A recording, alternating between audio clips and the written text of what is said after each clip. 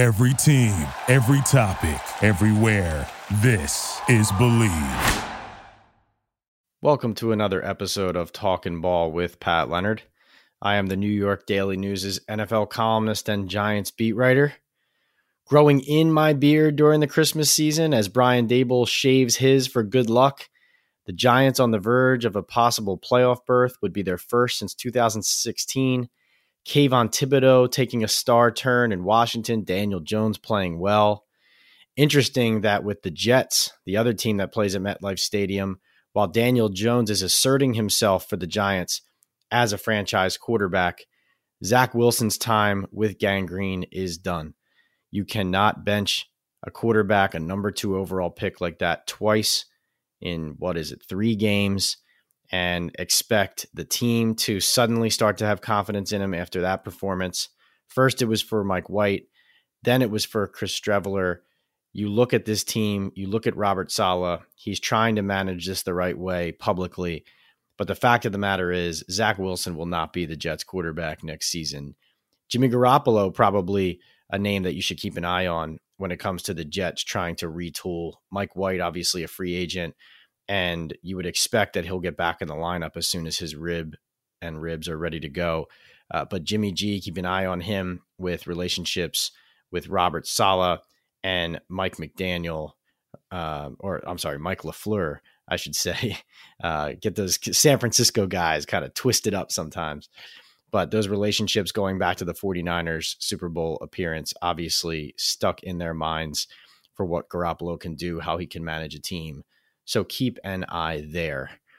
But I wanted to combine a little bit differently this week my Pat's picks on some of the games into the first segment, and then we'll get right into a 35-minute interview with Super Bowl champion Bennie Fowler, who has a fantastic prediction for the Giants game in Minnesota and great insight into his top 5 wide receivers in the NFL that a GM would love to open under the Christmas tree. And we go around the league and talk about teams charging for playoff spots and about the officiating that really has a lot of people raising their eyebrows down the stretch. But want to take you to BetOnline. Basketball is back, and BetOnline remains your number 1 source for all your sports betting needs this season. You'll always find the latest odds, team matchup info, player news, and game trends at BetOnline. And as your continued source for all sports wagering information, BetOnline features live betting, free contests, and giveaways all season long.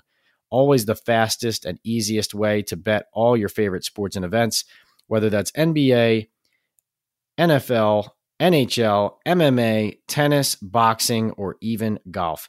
Head to betonline.ag to join and receive your 50% welcome bonus with your first deposit. Make sure to use promo code BELIEVE, that's all caps BLEAV, to receive your rewards. Bet online, where the game starts. And where I start with this week's lines, brought to you by betonline.ag, is my best bet of the week, the Cincinnati Bengals on the road, -3.5 at the New England Patriots. The Bengals are just too hot. They've won 6 straight. The Patriots coming off a painful, gut-wrenching loss in Las Vegas. We don't have to relive it, but what a ridiculous decision by Jacoby Myers. Kudos to him for standing up and answering questions about it after the game. But just a brutal way for a Patriots team that is on the playoff bubble to lose a game that they should not have dropped. But the Bengals are just too hot, and frankly, I just don't think the Patriots and their offense can score with Joe Burrow and his offense. No NFL team has been able to recently. I think that continues in Foxborough. All 3 of my picks this week are actually favorites that I'm giving you. All of my picks against the spread for every game. As always, go to my Instagram account at PLOnNFL, and I will have my picks for every game against the spread. The San Francisco 49ers, -7.5, hosting the Washington Commanders. I've seen the Commanders twice in the last 3 weeks. The Giants' defensive pass rush was too much for Washington in both games. The Niners' defensive pass rush will decimate and dominate the Commanders. It's going to be ugly. San Francisco has not missed a beat with Brock Purdy. They've won 7 straight games, and 5 of their 7 wins in that streak have been blowouts. including Purdy and the Niners blowing out Tom Brady and the Tampa Bay Buccaneers. And then finally, my third and final pick for this week, the Miami Dolphins.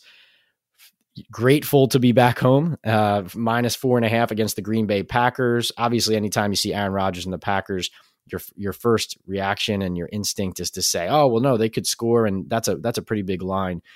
But frankly, I think the Dolphins, if you take the Packers here, I think it would be an overreaction a little bit to the Dolphins dropping 3 losses in 3 straight road games against the 49ers, the Chargers, and the Buffalo Bills. The Dolphins played the Bills very well. Some questionable calls late in that game, and Buffalo earned that win. But the bottom line is the Dolphins, with 3 straight losses on the road, are going to be happy to be back home. And even though their defense might give something up against Green Bay, they're going to take what they want against that Packers defense.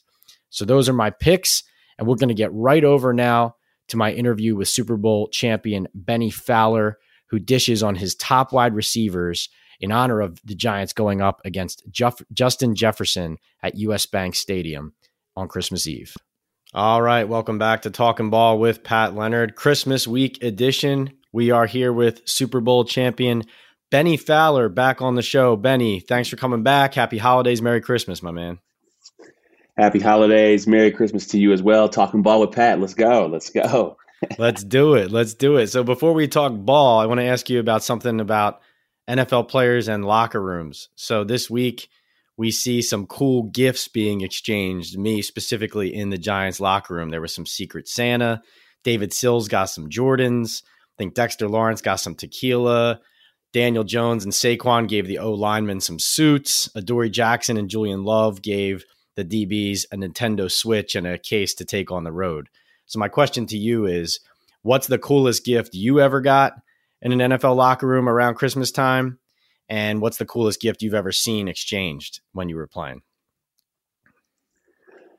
That's a hard one. All the gifts, I mean, we did Secret Santa every year and every team that I've ever been on. So all the gifts were always super cool. I mean, you get Louis Vuitton luggage. I think I got that from Emmanuel Sanders. Nice.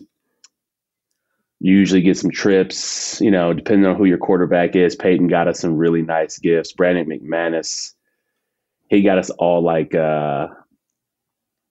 Christmas suits, Christmas themed suits that were super cool. Vaughn got us a super nice travel bag. Vaughn always gave incredible gifts.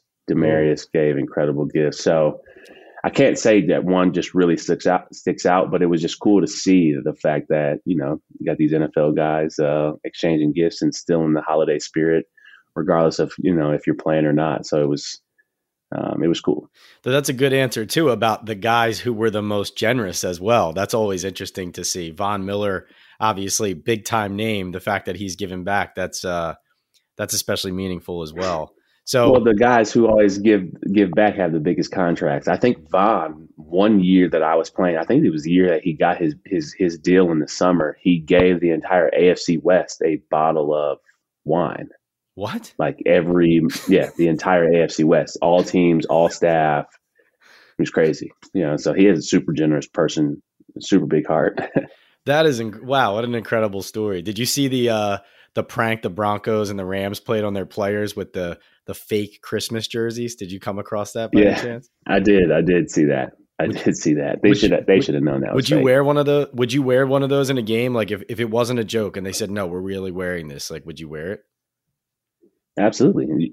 It's an honor to play on Christmas Day, or like Christmas, or even do this. Like, it's an honor to do it. It's no different than the NBA jerseys. Like, that's the right The whole world is watching, and you get to play the sport that you've been playing your whole life. Good answer, man. That's why you're the best. That's why guys love playing with you. So here for Christmas season, I wanted to do, in honor of course, your career as a wide receiver and the Giants going up against Minnesota Vikings and Justin Jefferson this week. I wanted to go over, I don't know if you have a list or if you could come up with a list right here, but the 5 current NFL wide receivers that if you were a general manager, you would want to open them under your tree. Oh, this guy's on my team now. So your top 5 wide receivers. So, Bennie Fowler, who is at the top of the list for you right now? Well, let's start, you could start at 5 too if you want. Who are the top guys in the league right now? I can't necessarily rank them just because quarterback system, it's all different to me. But I can name 5 receivers that I would love to have, or I know any team would love to have. So obviously, because the Giants are playing the Vikings this week, Justin Jefferson is obviously at the top of the list. Then you have an incredible dynamic playmaker like a Tyreek Hill, who can run routes, who has some of the best hands in the league, and who can take a 2-yard pass 80 yards, or who can just catch an 80-yard pass. You don't find that unique talent and skill and how explosive and how talented he is. I would say Stephon Diggs in Buffalo, route tree, hands, making the big play at any point in time. I would say he really sticks out. So those 3, Devontae Adams, regardless of, who's throwing him the ball. I mean, he's got to be, I think he has the most catches right now, maybe not the most yards, but he's top in touchdowns, getting double teamed every week and beating the double team. So that's 4. And then let's see, you have another top receiver in Miami with Waddle. I think he's making his way to being a top receiver. I don't know if I would actually put him in the top 5. I know he's top 5 in yards. Some other names to consider: AJ Brown, Jamar Chase, Mike Evans, Cooper Kupp, even Amon-Ra St. Brown's had a big year. I would say AJ Brown, just dynamic, big body, big play guy, incredible hands catcher, can catch in traffic, extreme confidence. And then I would say Jamar Chase is, honorable mention, can be right in there, just super dynamic. I think he's a little bit of a cheat code because he's playing with his college quarterback. So like their rapport is incredible. If Cooper Kupp was still playing right there, he's easily in the top, just because people know he's getting the ball. I mean, he's catching, he had to finish the year with 70, 80 catches, and he missed 7 games. He's going to miss 7 games or 8 games. So it's insane. It's insane.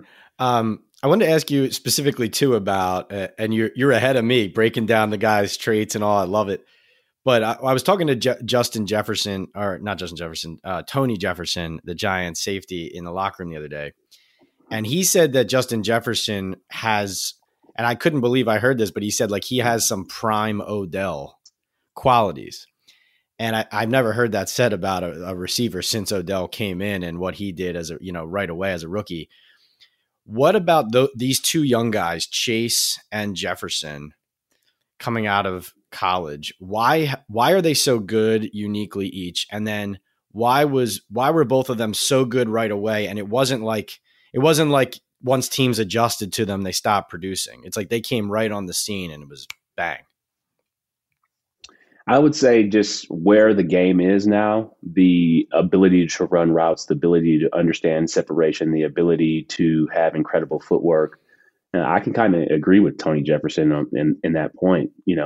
I mean, even look at the career, look at the stats, look at the catches. It's literally, I don't want to call him Odell 2.0 because Justin Jefferson has his own game. Mm-hmm. But in terms of dynamic playmaker, in terms of swag, in terms of the popular dance and being on the cover of Madden, it's literally the same thing. Odell came on the scene, came into New York, made the incredible catch.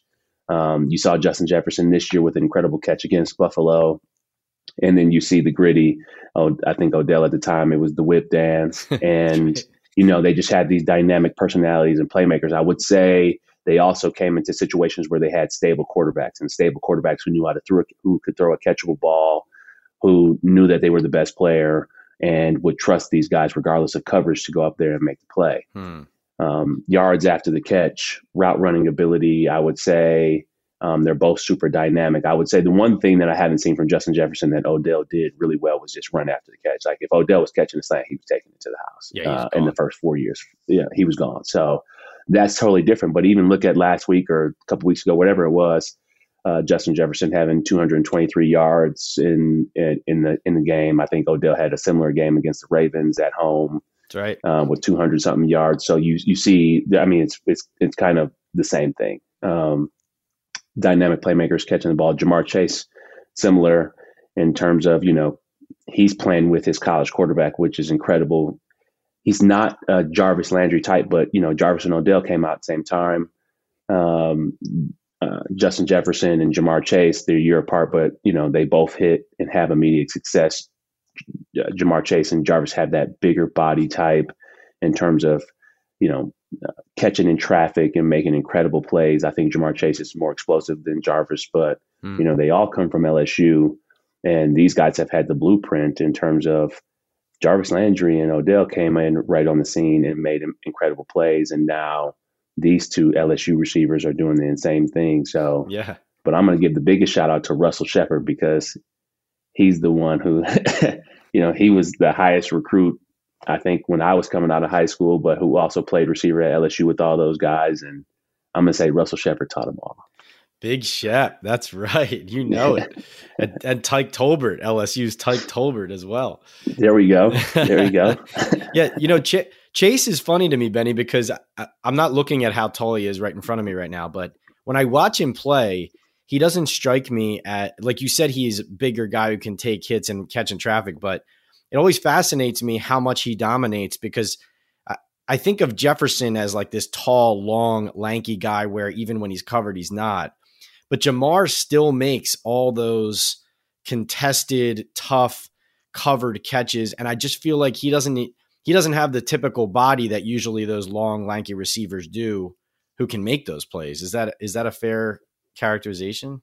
Jamar Chase reminds me of Demaryius, the late, great Demaryius Thomas in the way, like a bigger body, like you see Jamar Chase last year against the Ravens and takes a slant to the house. You wouldn't expect a Demaryius Thomas to catch a 2-yard tunnel screen and take it 80 yards. But yeah, I will say the way they use Jamar Chase is similar to the way they used Demaryius when I was here in Denver. Brian Callahan was a quarterback's coach when I was here in Denver, who's now the OC in Cincinnati. Yeah. So they use it. I mean, the three receiver sets, tight ends. It's similar to what we did when we had Demaryius, Wes Welker, Emmanuel Sanders, and Julius Thomas, and the two running backs we had with Peyton. So I know Callie's calling those plays, and I know he's leaning on Peyton, and I can see the concepts, and it's hard to stop it when you have three dynamic playmakers. But Chase is the Demaryius of that offense. And just say, yeah, man, Demaryius. I mean, why would a defense expect a guy who's built like a tank to run that fast with the ball and be by you before you can blink, right? Absolutely. What an incredible player. Switching over to some playmakers that I've been covering here in New York. I mean, Benny, listen, let's just be honest. Like, if there were a train going down the tracks, the Daniel Jones bandwagon, you would be the conductor from day one. Everybody jumped off. You were the one driving it, shoveling the coal into it when the fire was almost out, when nobody believed in this guy. Why is he still proving you right? What is he doing so well to protect the ball, to not turn it over, and to have the Giants on the verge of their first playoff berth since 2016? He has a coach that's calling plays to his strengths. It's purely that simple. He has a coach that is calling plays to his strengths, using his legs. And look, I mean, there's no substitute for experience. Like DJ is, he's in his fourth year. Like, the NFL is hard. Like, look at Peyton's first couple of years. Like, look at any of these quarterbacks' first couple of years. But now, DJ, Saquon, they're performing under pressure. They're doing incredible things. Saquon's leading. When you have an incredible running back like Saquon, who is so dynamic, and if you can establish a run and be good up front, it's going to make things easier for DJ. And DJ can make all the throws, and we've seen that time in and time again. And him and Slayton are picking up right where they left off last year, even the last couple of years when I first came, or my second year in New York. DJ and Slay were dynamic, and now you're seeing that. So I would say that DJ's an incredible player. You don't get drafted in the top 10 by that. You don't have flukes. Yes, you have busts and people who don't necessarily perform well, but you clearly have the talent if you get drafted in the top 10. Like, clearly, like No Like doubt. there would have been plenty of people who would have picked him in the top 10. So with that being said, like he's playing to his strengths and he's going to continue to play to his strengths. And the Giants, they're on their way to the playoffs, I think. No, I think so too. I mean, Frank, as we record this, they have 3 games left. And even if they lose to Minnesota, one thing I feel like I've noticed, and you just hit on it, I think the Giants have enough of a coaching advantage now where it seems like they win the games, Benny, when the opposing coaching staff just doesn't have the experience and wherewithal that theirs does. Like, it really seems pretty consistent. And don't tell me Jeff Saturday is going to scheme up, better than Brian Dable, Wink Martindale, and Mike Kafka are when they play the Colts after the Vikings. And then the Eagles, they're probably going to be resting everybody in the final week.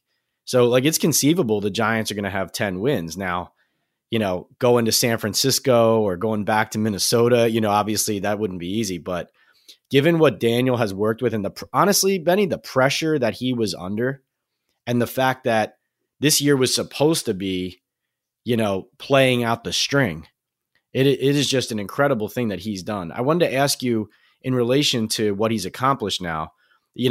This has been already a talking point, but it's going to be a huge one going into the offseason is what do they do with Daniel on contract end?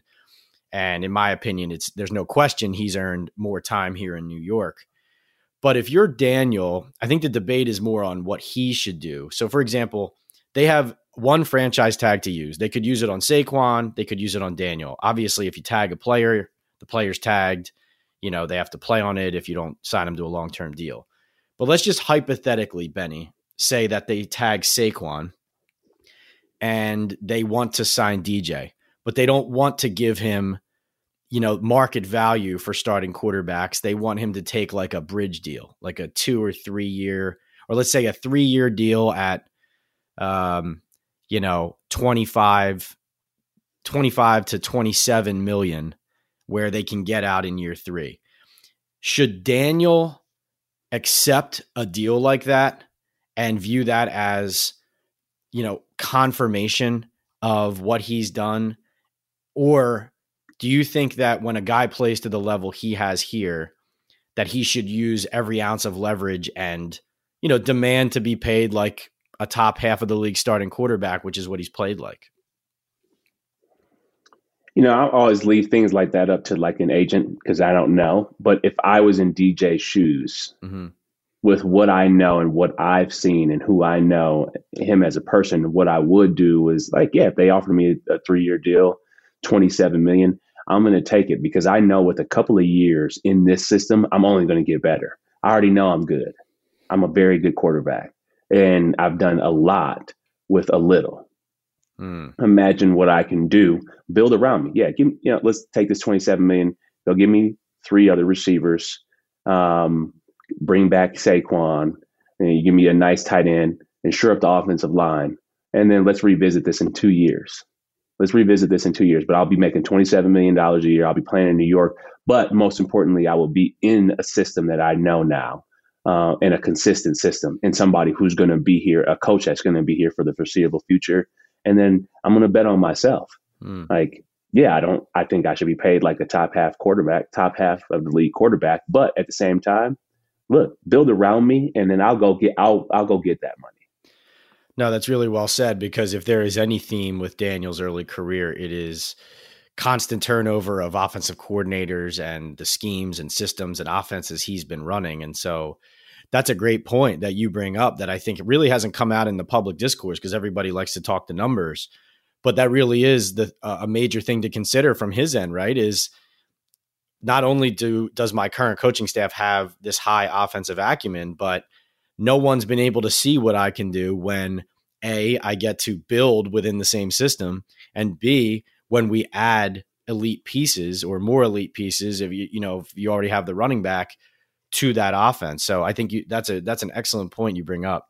The Giants did score one of their most impressive wins of the season last week with some help from the officials. And I only bring that up, listen, they won the game, but I bring that up to steer towards, I wanted to ask you about player reactions to bad calls, because roughing the passer, we know, has been a complete disaster, like Jalen Phillips against the Bills. These referees, Benny, are told to throw the flag if there's any doubt. Even if they're not sure it's a foul, they're told to throw the flag. And then Washington at the goal line, Terry McLaurin gets called for illegal formation, even though he checked with the ref. Darnay Holmes doesn't get called for DPI in the end zone. I'm just listing all these examples because I wanted to ask you, how difficult is it as a player on a down-to-down and week-to-week basis to stomach bad officiating calls? Are guys good at kind of blocking it out, or does it become a thing that is hard to let go of, especially when it doesn't go your way? I would say you don't pay attention to it until it really affects you. Like, Washington fighting for a playoff berth, like, that's going to be hard to let go, especially because like these calls are like so blatant. Like that was clearly pass interference, regardless of what people say, regardless if you're a Giants fan or not. That's pass interference.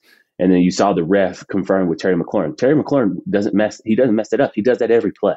Right. So, things like that are just they're insane. They're ridiculous. So, yeah, I wouldn't let it go if I was getting ready to try to play in the playoffs. Like that cost us a playoff game. That cost us, something at the end of the game. So, yeah, that would definitely bother me. But it's starting to get a little out of hand now. It really is, especially when it happens, like you said, at the end of games, late in seasons, to teams that are trying to fight for playoff spots. And the tricky thing, Benny, too, is like, and I don't know how much this crosses the mind of players. I mean, this would be another question for you. But now that the NFL has these official, they're affiliated and partnered with FanDuel and DraftKings, and obviously the legalized gambling on your phone in a lot of these states now. And so it's never been more prevalent. It really is a slippery slope, I think, from the standpoint of, wondering if the ends of these games and the calls that are being made, like, has there never been more to lose? Like from a player standpoint, do you guys follow that more is being wagered, that there's more at stake, and that, would guys let their minds go there thinking about like, man, who was that ref who made that call? Why did he make that? I've had more talks about this in NBA stuff, not NFL stuff, but on the outside looking in, now that I'm completely retired, I mean, that it makes a lot of sense. It reminds me of that Buffalo Wild Wings commercial where they press the button to make it go into overtime or something ridiculous happens so people can stay at Buffalo Wild Wings longer. So, I mean, it's just kind of crazy to think about. And, you're always going to wonder, but, yeah. I don't have time to even think about that, but it's crazy. I would think about it if I was still playing, for sure. Interesting. Yeah. Well, and I personally think it's been augmented by the fact that, and you and I have talked about this, but parity has never been, it's at an all-time high right now where like any team can win any game in any week. And so, like you watch that Red Zone channel, you'll be watching the 1 o'clock games and the guy running it'll say all 8 games are within one score within 6 minutes, with 6 minutes left in the fourth quarter. And like, that's great and exciting. But then every bad call at the end of every game gets magnified and people freak out, especially like when you said, when it's jumped the shark. But continuing. All NFL games have always been like that, though. Most games are decided by one score in the league every week. Most games. Yeah. So I think that's it. Every team that I've played with has kind of said that. Or even if like, when I bring this example up, but like even when I was in high school, or like, just noticing the Lions, they could be losing by 21, but they always end up losing by 7. Or even when I was playing in New York, we would always make furious comebacks and end up losing. Most games are decided by one score. Interesting. Yeah. To use another NBA example, I was just talking to a friend the other day. What was it? The game it was on, it was Nuggets, Grizzlies maybe or something. And the score is like 40-18 in the late first quarter. And I'm like, well, this game will be tied midway through the third, because everybody's good and everybody's great. And like people go on runs, right? Like that's just how it happens. You don't hold down professionals for too long. But no. Continuing on the theme of parity, Benny, we have an exciting kind of fight to the finish here down the stretch. And you and I have talked throughout the season about which teams we think are the front runners, which teams are getting hot at the right time, and who can make noise really when the games matter come postseason. I wanted to ask you about two teams that are among the hottest in the league and where you think they end up. So the Jacksonville Jaguars, they are coming off a beatdown of a pathetic, frankly, New York Jets team on Thursday Night Football, and they are scorching hot, possibly trying to catch the Titans for their division. And then you have the Detroit Lions, who conceivably could win out to get a playoff spot. Wondering what you see in both of those two teams that is making them play so well, and whether you think they can finish the job and get in and make some noise. Leadership. I would say leadership. Dan Campbell has those guys playing extremely hard. He has them believing. And the offensive coordinator for Detroit is just doing a masterful job. So, yeah, I Ben think Johnson. Scoring a lot of points. But I would say leadership. It always comes from the top down when you see teams fighting the way they're fighting, and they're a super dangerous team. And they threw the swing pass or the pass in the flat to an offensive lineman. They're playing to win. They're not playing not to lose. So they're playing to win. Jacksonville, the same thing. You have a Doug Peterson. You have a coach who you believe in and that you want to fight for. Totally different than an Urban Meyer. You don't want to fight for him at all, but a Doug Peterson, you want to run through a wall for. He believes his system is now getting into place. Trevor Lawrence is looking more comfortable. He's looking like the first pick of the draft. So I would say, I don't know if they'll get in, but they're exciting teams, and it's good to see like Jacksonville and Detroit doing well. You don't want them to always be at the bottom of the league. You want to see teams do well, and for me, it's awesome. It's in terms of Detroit doing well, because my mom is happy. She's been happy like the last 6 weeks. My mom's a huge Lions fan. I'm not a Lions fan because I played for different teams, but for my mom, this is amazing. Have you been to a couple games this season? I went to one Detroit game. I took her to one Detroit game when they played Miami. So the only one that I took her to one they lost, and then they won 6 out of the last 7 after that. For teams like this too, Benny, I've had conversations with people in the league about, because practice time is shortened throughout the off seasons now, a lot of coaches and players will tell you, don't judge us as a team until week 6, right? Like, we're still working through who we are until mid-season practically. Is that a real thing? Is it hard to develop an identity early into the season, especially with kind of the reduced practice time throughout the off seasons now? Yeah, I would say that. I would say the way training camp is done. And I would also say, depending on where your quarterback is, who your quarterback is, you know who Kansas City is going to be, who Buffalo is going to be, who Tampa is going to be. Well, not necessarily this year, but Tom Brady, like those top 5 quarterbacks in the league, you pretty much know, like they'll establish their identity, but they can get off to fast starts because of their quarterback play. With everybody else, till about week 6 or even till like right before Thanksgiving, they'll know, and you'll figure out who they really are and see what type of identity they have. And then people go on these runs after Thanksgiving, and then you'll really get a clear shot of who they are. But maybe not this year. I don't know who's going to win it this year, because the Vikings, I think they've won 11 games, but they were down 33-0. Like, you don't know. So, this is really weird season. So you lead me right into, depending on your quarterback, that's how the team forges its identity. So the natural question is, are the San Francisco 49ers a team that can win the Super Bowl with Brock Purdy as their quarterback? I put it to you. Absolutely. Their defense reminds me of the defense that we had when we won the Super Bowl. Peyton was definitely not the Peyton Manning of old, but he was able to make incredible plays in the postseason, and our defense kind of carried us. And we had got to the point where our defense was just like, if you guys score 17, we'll win. And I think that's where San Fran is. If you score 17 points, if you score 20 points, we'll win the game.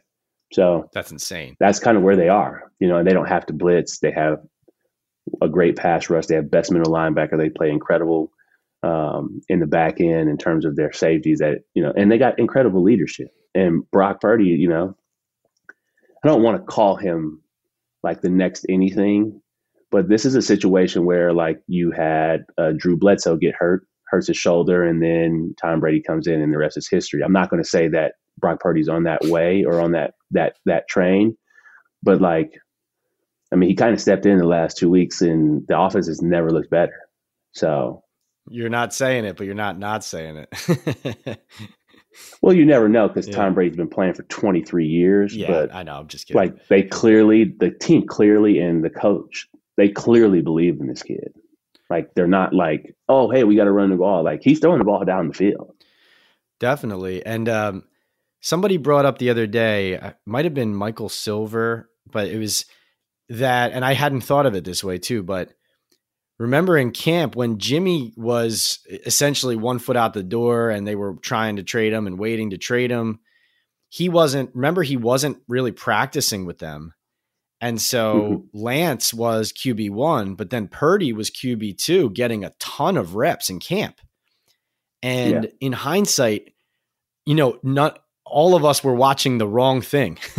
You never know how it's going to go with injuries, but as you know, like usually your third and fourth string quarterbacks, I mean, they're talking in the locker room like I'd be lucky if I get 5 snaps today with a real offense and defense, right? It's probably going to be more like 3. So to me, that sounds like invaluable and uncommon experience for a young guy to get going into a year where he had to be the man eventually, right? Yeah. No, it's shout out to Kyle Shanahan. We will see though, but they have the defense, they have the swagger, and they have, they got incredible leadership. I was in San Francisco last year for training camp, and John Lynch and Kyle Shanahan are on the same page. So it'll be interesting to see. That's amazing that you say that you give their defense enough credit to compare them to your Broncos Super Bowl D, because I won't say they're better than, but they're up there with us. I mean, our Super Bowl defense was, they were scoring touchdowns like almost every other week. So I don't know if San Fran's on that, but like San Fran is pretty close to that. No, I get it. Another QB question. The Eagles have lost Jalen Hurts for a little bit, and obviously they've had a great season and they're in. But as far as clinching goes, they have a few games left, including Christmas Eve against the Dallas Cowboys with Gardner Minshew at QB.